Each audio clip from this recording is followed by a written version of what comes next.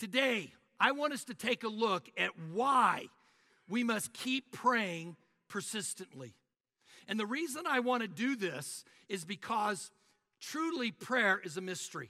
There's a lot of things that I don't know about prayer. I don't know how God's sovereignty works with my free will. I don't know how that works, but it does. And yet what I do know is that God has told us to ask. 20 times in the New Testament it says ask, ask, ask, ask, seek, knock, ask, seek, knock. 20 different times. And we know that we have a heavenly Father that loves us. And we know that God has told us that he will answer our prayers. There's all kinds of promises in regards to that. My question is this: why do I have to ask more than once?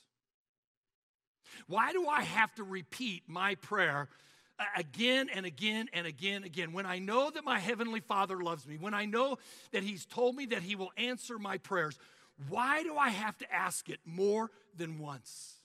Because the Bible does tell us to do that. Take a look at this verse out of Colossians chapter 4, verse 2. Be persistent in prayer and keep alert as you pray, always giving thanks to God. In other words, keep praying, keep asking, keep seeking. And as you do, whatever you do, don't fall asleep. Though you're resting in the Lord, don't fall asleep. Ask for those future things and be grateful for those things that he's already given you.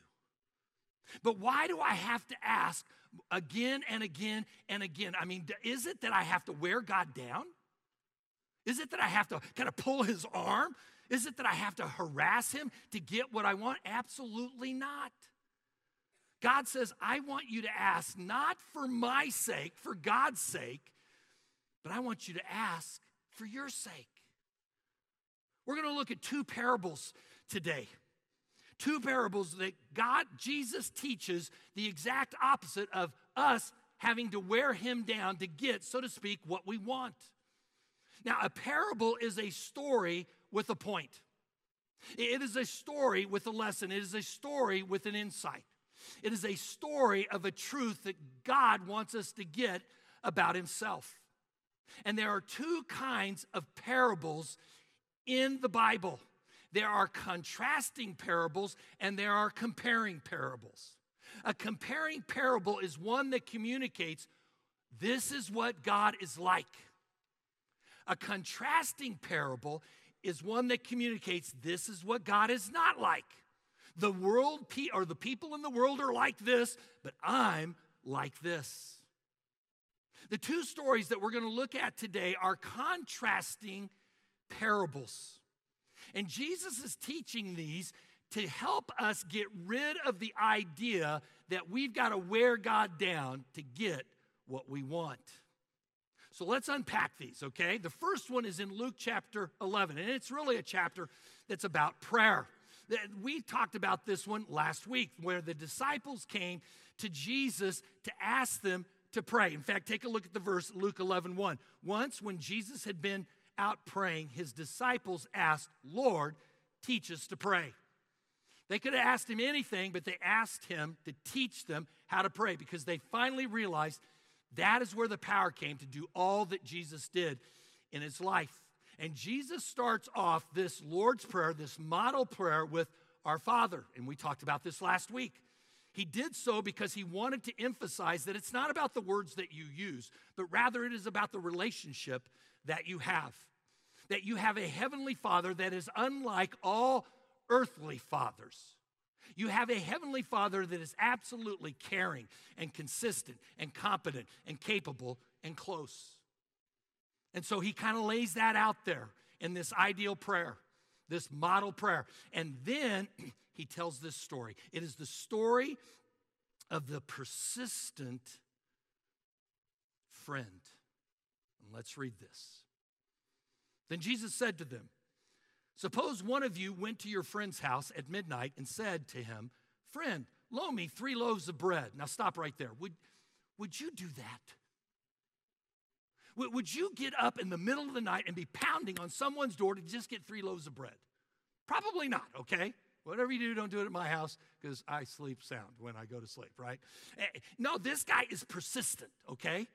And he goes on, a friend of mine has come into town to visit me, but I have nothing for him to eat. Your friend inside the house answers, don't bother me. The door is already locked and my children and I are in bed. I can't get up and give you anything. This guy whispers through the door. He whispers out the window. I can't give you anything. Will you just quit bothering us? My kids are asleep. You're not worth it. I tell you, if friendship is not enough to make him get up to give you the bread, your boldness will make him get up and give you whatever you need. Now remember, this is a parable of contrast.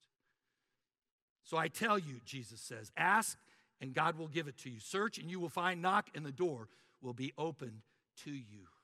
Now, just in case you missed it, Jesus is saying, I'm not like that guy.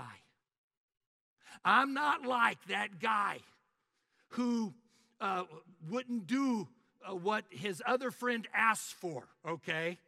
I'm not like that guy who was bold and was pounding his way. No, I want to answer your prayers. Jesus teaches a principle here that you and I need to keep asking, keep seeking, keep knocking because he wants to answer our prayer. Now, he doesn't stop with just one story. He gives us two stories about why you and I should never, ever stop praying for the impossible or whatever it may be. This one is found in Luke 18, 1 through 8. And this is the story of the persistent widow. Let's take a look at this. Then Jesus used this story to teach his followers that they should always pray and never lose hope. Now stop right there. You're either doing one of those two things. You're either praying or you're losing hope. Or you're not praying. Did I say that right? You're either praying and not losing hope, or you're not praying and you're losing hope. If you see that your discouragement quotient is rising, you need to check your prayer life because that's what's going on here. Then he goes on. In a certain town, there was a judge who did not respect God or care about people. In that same town, there was a widow who kept coming to this judge saying, give me my rights against my enemies. This widow comes again and again and again and again. I've got my rights. I want justice. So this is the judge's response. For a while, the judge refused to help her. But afterwards, he thought to himself, even though I don't respect God or care about people, I will see that she gets her rights. Otherwise, she'll continue to bother me until I am worn out. Now remember, this is the same theme as in Luke chapter 11. The Lord said, listen to what the unfair judge said. God will always give what is right to his people who cry to him night and day, and he will not be slow to answer them. I tell you, God will help his people quickly. But when the Son of Man comes again, will he find those on earth who believe in him? Jesus tells two stories about one truth. This one truth was so important that Jesus told two stories about it. About why you and I should never, ever stop praying, so to speak, for the impossible. He never wants us to get to a point and saying, you know what? This is not going to happen. I'm just going to quit praying about it.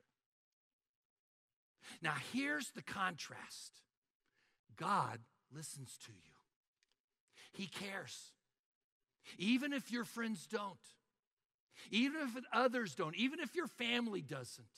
Even if the government is unsympathetic. Even if others or government doesn't have time for you, God does. God says, I'm not like them. I am eager to answer your prayers. Now, I know you're sitting here and thinking, oh, George, that's a good story. But please answer the question. Why doesn't God answer my prayer the very first time when I ask him? Why is it that I have to keep asking and seeking and knocking? Well, the Bible gives us a number of reasons why. And I would have us know that none of them are about convincing God, that all of them are about you and me. And the first reason that we must persist in prayer is that it keeps my attention focused on God. When you pray over the impossible again and again and again, where is your attention? It's focused on God, isn't it? Now, you've heard me say this before, that attention is the greatest gift that you can give somebody. If you are married, or if you have kids, the greatest gift that you can give your spouse, or the greatest gift you can give your kids, is your attention. Because attention is your time, and time is your life. And when you give your attention, you are giving your time, and you are communicating this: you matter to me. Now, here's what I want to tell you, and it's no surprise. We crave attention, do we not? We crave attention. We want people to pay attention to us, especially those who are close to us. Well, guess what? So does God. You see, I told you this earlier, that God is constantly thinking about you. Do you remember when you were going through middle school? You had a crush on that significant other. Remember that? I know it's ancient history for some of us. How you looked at them and you paid attention to them and you talked to them and you may have even sent cards to them and they wouldn't give you the time of day. How did that make you feel? That hurt you, didn't it? You see, God says, I want your attention. One of the reasons that God loved King David was that David constantly looked to the Lord. Take a look at Psalms 25, verse 15. My eyes are continually looking to the Lord for help, for he alone can rescue me from all the traps. Now, folks, we know and understand as we travel down this road of life that there are all kinds of traps out there. But wouldn't it be cool that if you and I were in contact with God so much so that we could avoid them? It would be like you and I on a windy mountain road, okay, with a semi in front of us, and we're wanting to pass, but we don't know what's ahead, and yet there's a helicopter up there that we're, hey, 10-4 helicopter dude, hey, can I pass now? Wouldn't that be cool if that exists? Well, it does. God says, focus your attention on me, and guess what? I'll rescue you from the traps of life. Take a look at Psalms 105, verse 4. Look to the Lord and his strength. Seek his face constantly. How often should we seek his face? Will you circle the word constantly? So let me ask you this question. Do you talk to God more when you have a need? Sure you do. Sure you do. Why? Because that need focuses you on God. The second reason that we have to wait is this: it teaches me something about myself. Now, this is mind-blowing. When you and I have to wait for answered prayer, it not only teaches us some things about God, okay, but it also teaches us some things about ourselves. Truly, the three most important prayers that I have ever prayed, in my estimation, one I had to wait 21 years, one I had to wait 19 years, and the other one I had to wait 7 years. I prayed 7 years for land to build Life Point Church.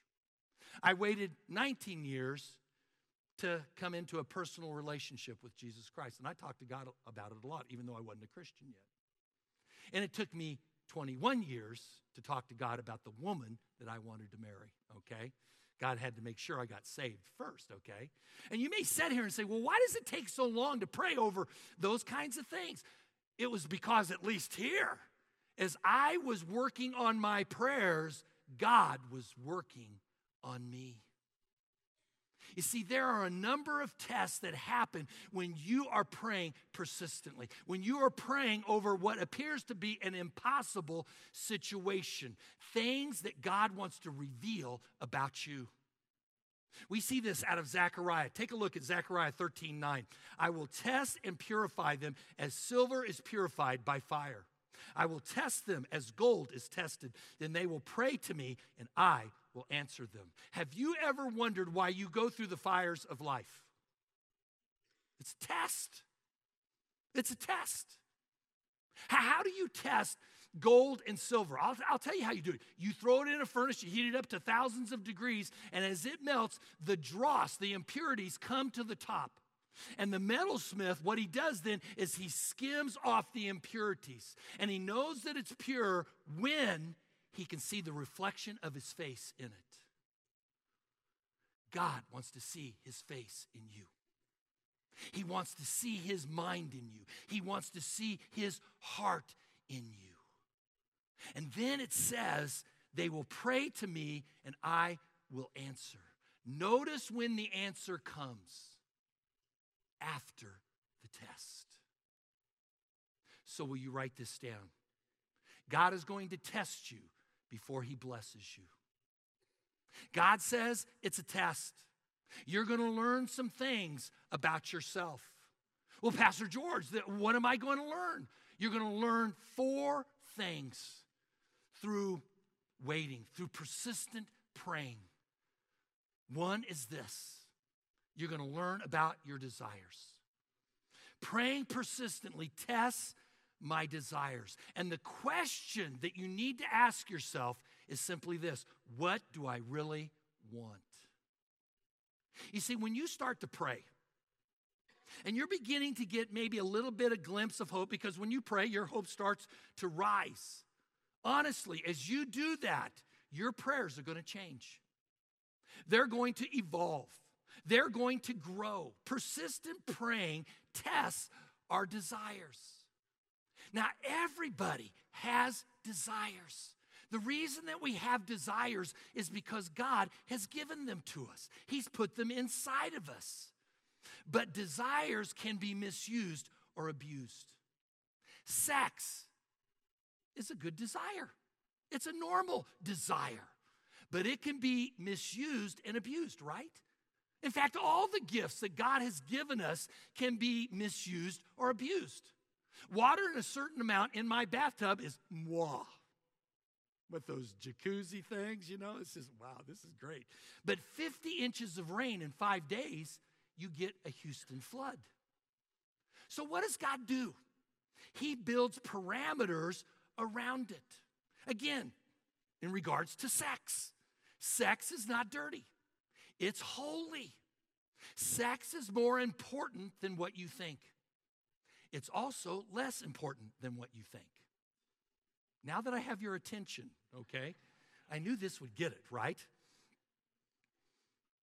You can have good desires and you can have bad desires.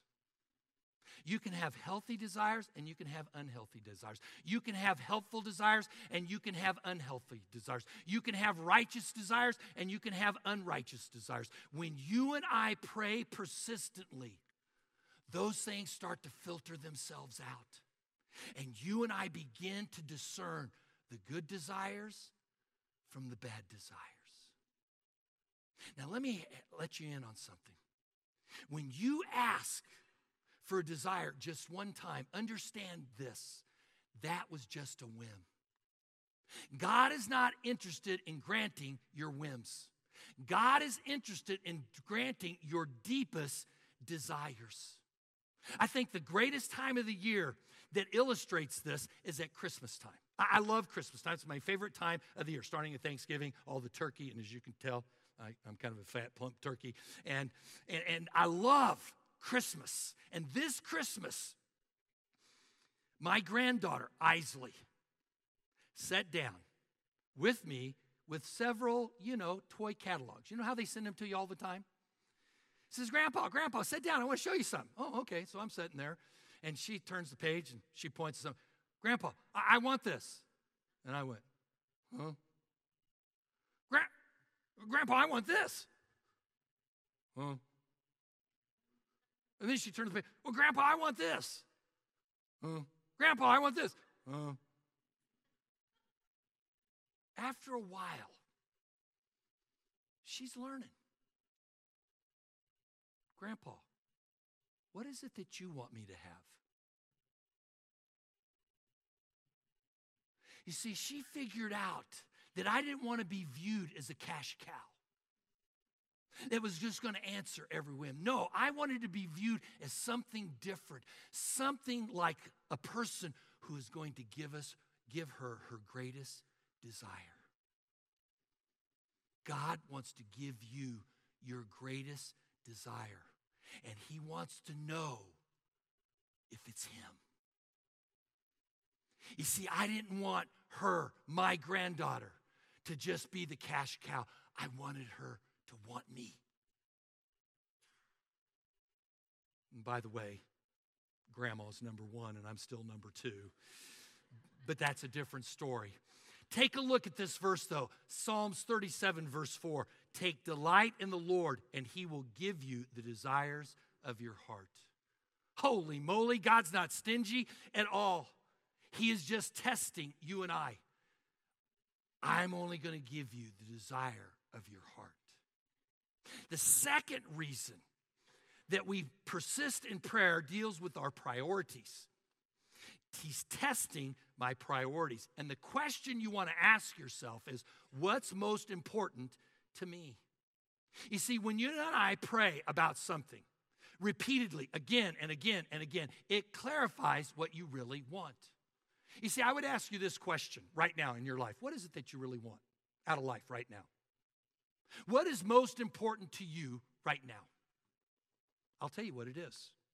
And we haven't even had conversations yet. It's what you worry about the most. Whatever you're worrying about the most right now is what's most important to you. Now, you've heard me say this before. If you are a follower of Christ and you and I worry, we are acting like atheists. We are acting like we don't have a heavenly Father that's caring, that's consistent, that's capable, that's competent across the board. That is why I say if it's worth worrying about, then it's worth praying about. And truly, if you and I would pray more than we were, or if we prayed about those things that we worried about, we would worry less. Jesus talks about this out of Matthew 6:33. Why be like unbelievers who worry about everything? Your heavenly Father already knows all your needs, and he will give you all you need if your first concern is to live for his kingdom. Will you circle the phrase, already knows all your needs? Folks, when you and I pray over and over and over again, we do so not because we're trying to harass Jesus or convince God. He already knows. He just wants us to understand why we were made. He wants us to understand what our purpose is in life. That we've been made by God and for God. That we have been made to be a part of his family locally. That's why we stress membership, and globally. That he wants you to serve, that he wants you to be concerned about his cause and not just your cause. Now listen, when your priorities line with God's purposes, he answers prayer. When your priorities are not right, he doesn't. Pastor George, I've been praying about this for a long, long time. Okay. Maybe you need to think about you. Because God says when my priorities are right and when my desires are right, you and I will get an answer. Take a look at Psalms 84, verse 11. No good thing will the Lord withhold from those who do what is what? Right. God says when you're living right, when your attention is on me, when your priorities are my priorities, will you circle no good thing? So let me ask you this question. What is out of order in your life? What is out of whack with your priorities? Is social media more important than praying? Is watching cable news 24/7 more important than reading God's word? Is going out celebrating Saturday night, St. Pat's Day, more important than waking up Sunday morning and celebrating who Jesus is. God says, no good thing will I withhold from those who do what is right. The third thing is this: persistent praying teaches or tests my maturity. Now, folks, this is a big one. When we ask God, and God doesn't give it to us quickly, He is testing our maturity. He is testing our character. He is testing our response. If you tell a toddler, hey, not now, later, what is their typical response? I know what it is. I've seen it at the mall with parents. Ah! And mom and dad cave in and they do it immediately, okay? They can't wait. Do you know what our number one problem is in life? It's the first attribute of love. Love is patient. We don't want to wait. We don't want to delay our gratitude. We want everything given to us instantly. But praying persistently tests my maturity. So will you write this down? Delay is not denial. And mature people know the difference. Toddlers don't. But mature people know that delay doesn't mean that God has said no. So let me say this again. God wants to meet your deepest needs, and He has promised that He would. But God is more interested in your character than He is in your comfort. You are not going to be able to take your comfort into eternity future. You're only going to be able to take your character. You're not going to be able to take your cash, and you're not going to be able to take your china. And so I say this: if you're going to move, just leave it where it's at, because you're not going to take it with you, right? Take it, because guess what it does? When you move it from house to house, it builds your character. Cheryl, why are we taking this? Because I want it. Oh, okay. You know, it's hard. It's hard. Patience. One of the qualities of Christ is patience. How do you grow in patience? Well, let's get real practical, okay? You go down to Austin. I had to do a memorial service down in Austin on I-35. A wreck in the, they're working on it. They always work on that. Am I complaining right now? You get one complaint a Sunday, right? So, mercy alive. Took us forever to get there. Then there were 2 wrecks going back. Traffic. Can I say Department of Motor Vehicle is another one. Doctor's office. Letting my wife drive. Or you following my wife. If it says 40, she goes 39. Cheryl, it's easier to get permission than it is, or it's easier to get forgiveness than it is to get permission. When they say 40, they really mean 43 or 44. Patience. Folks, you learn patience as you pray persistently for those things that are deep desires in your heart. It is a test of your maturity. It is a test of your heart. It is a test of your character. I want you to get this. So I want you to kind of do a flashback.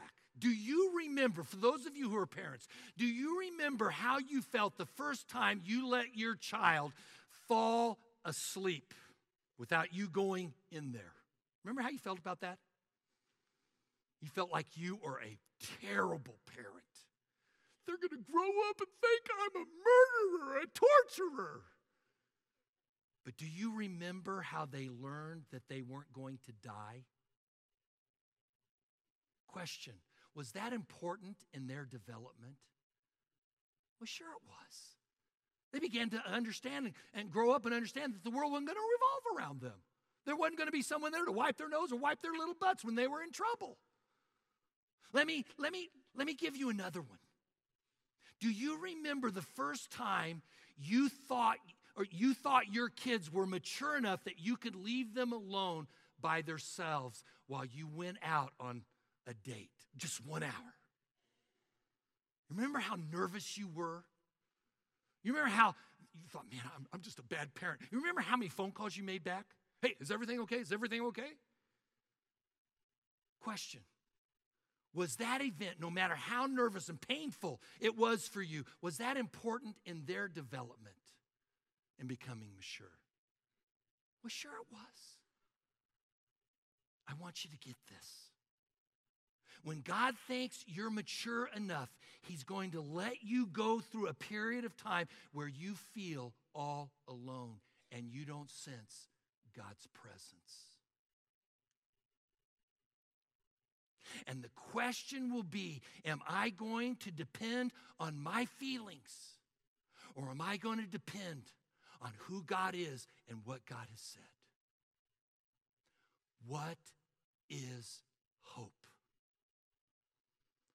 Hope is when you and I stop listening to our feelings and we start listening to the Word of God, praying over the promises of God as we fall on the very character of God. And there will be times in your life where you will not sense God's presence. And when that is the case, congratulations, because He deems that you are mature enough to handle it. You see, when we don't sense God's presence in our life, there are two tests that we will go through. Probably more, but these are the two that come to my mind. One is this: how will I respond to no supervision? And secondly, when I pray and I don't get that quick answer that I want, will I throw a temper tantrum? It is a test. And he did this with King Hezekiah. Take a look at 2 Chronicles 32:31. God left Hezekiah on his own for a while to see what he would do. God wanted to test his heart. You see, before God answers your prayer of the impossible, whatever that might be, He's going to test your heart. He did that with Daniel, if you remember, and He did that with the Israelites. But now here's the cool thing. When God tests you, it's to approve you. In other words, He wants you to be successful. And so He will let you take that test again and again and again. And it's not like some classes, hey, you flunked the test, you're out. You know, like you're going through college, hey, there's one exam, you flunked, you're out, right? God's not that way. He will let you take the test again and again and again because He wants you to succeed. He did this with the Israelites. They were in the wilderness for 40 years, and they went through 7 tests. Take a look at this in Deuteronomy 8:2. The Lord led you through the wilderness for 40 years, humbling and testing you to prove your character and to find out whether or not you would really obey His commands. When God delays an answer, it's a test. It's a test of your desires, of your priorities, and of your maturity. Now, let's all get real honest here. When I pray, and my guess is when you pray, what we really want God to do is remove the symptoms, when God wants to remove the cause. And that always takes longer. Let me put it a different way, because I believe in creative redundancy. When things aren't going well, when you're not living the good life and you're just living an okay life, what we really want is we want God to make everything happy. God, give me the happy pill, okay? And we don't want Him necessarily to clear up our relationships or deepen our character or change us. We want God to remove the symptoms. We want God to change the circumstances. We don't want Him to change us. Let me put this another way with creative redundancy. What we want is an easy one-time prayer where God wants to heal the disease that's in us, that's in our relationships, that's in our marriages with our kids. And the question that you and I must ask when we are in that impossible situation is, am I willing to let God change me instead of changing the circumstances? And I would have us know that that question is the question of surrender. And the question of surrender always comes up in the impossible situations. Am I willing to change? Am I willing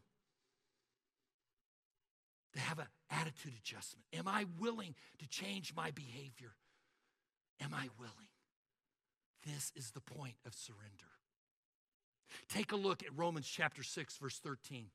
Give yourself completely to God to be used in the hands of God for his good purposes. God, I want to be honest with you. I really want this, but I want what you want for me. Isley, my granddaughter. Grandpa, what is it that you want me to have? I want your heart, Isley. I want your hands. I want your feet. I want your mouth. I want your mind. God comes to us and he says, do you want me? Or am I just your cash cow?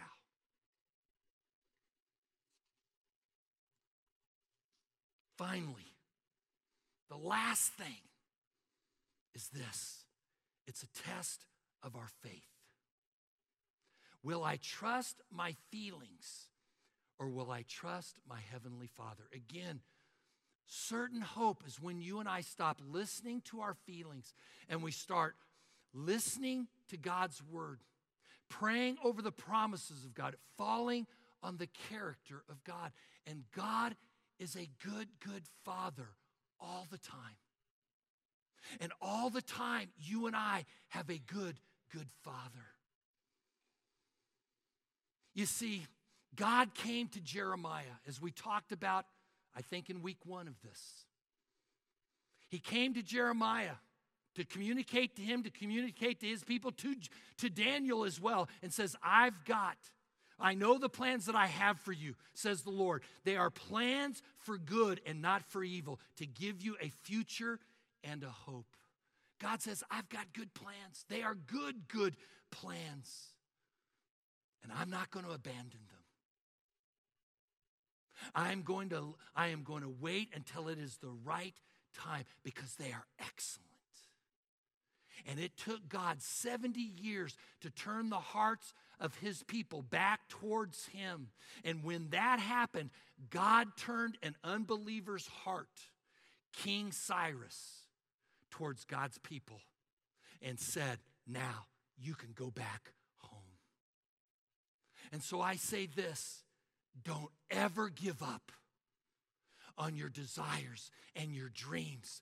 Those things that you're thinking that are impossible in you, in your marriages, in your families, with your kids. Paul said it like this in Galatians 6:9. Let us not get tired of doing what is right, for at the right time, will you circle that?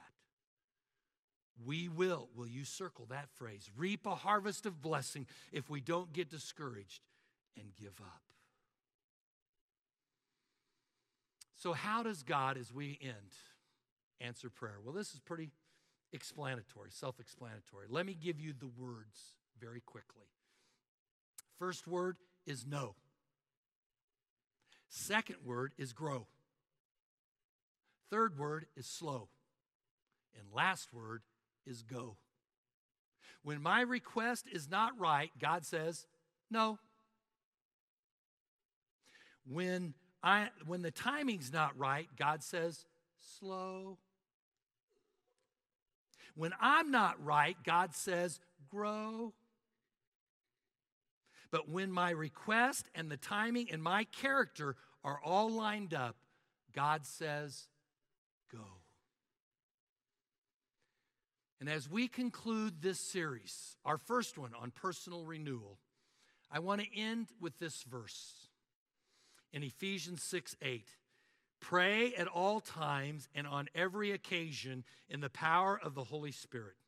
Always stay alert and be persistent in your prayers for all Christians everywhere. Will you circle the words all, every, always, and all? That sounds to me that God wants us to be praying all the time. And it sounds to me that God wants us to be praying not just for ourselves, but He wants us to be praying for other people. The who and the what. Thumb, closest to our hearts, friends and family. Index finger, those who point the way.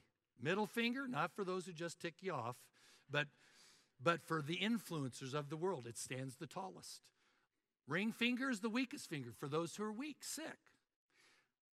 Little finger for ourselves. We pray for people's hearts. We pray that God gives our leaders wisdom. We pray for those influencers that they will be people of integrity. We pray for the weak that God would bring healing, meet their needs. And most of that is relational, to be honest. And then last one, we pray for our own prosperity. Easter's coming. Let's pray for our community. Let's take those cards and let's use them. Let's start praying for that, I don't know, aunt and uncle, grandma and grandpa, that neighbor next door, the person, your teacher, your soccer coach. Let's start praying for them, and let's invite them. And then let's pray for our church family, and then let's pray for ourselves. Let's always be praying. Let's pray. Lord, I really thank you. I thank you that you love us so much, that you create needs in our life that we would long for you constantly. That we would see that in those needs that you are our sufficiency. That you're the God of all resources. That in you we can have everything that is a true desire in our heart, God. And would it be so in us, your people who are called by your name? May we be those who, Lord, step outside of our comfort zones. And though we have our own needs, we would pray.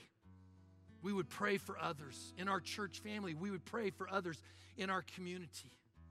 Knowing that as we take up the cause for others, that you will take up our cause as we talk to you about them.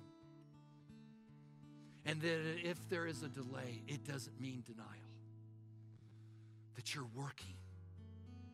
That you're working in us and you're working in that other situation to bring those two together so that a miracle can be birthed. And so, God, we give you this. We trust in you. You are our Heavenly Father. You are a good, good Father. And you are a good Father all the time. Thank you. In Jesus' name we pray. Amen.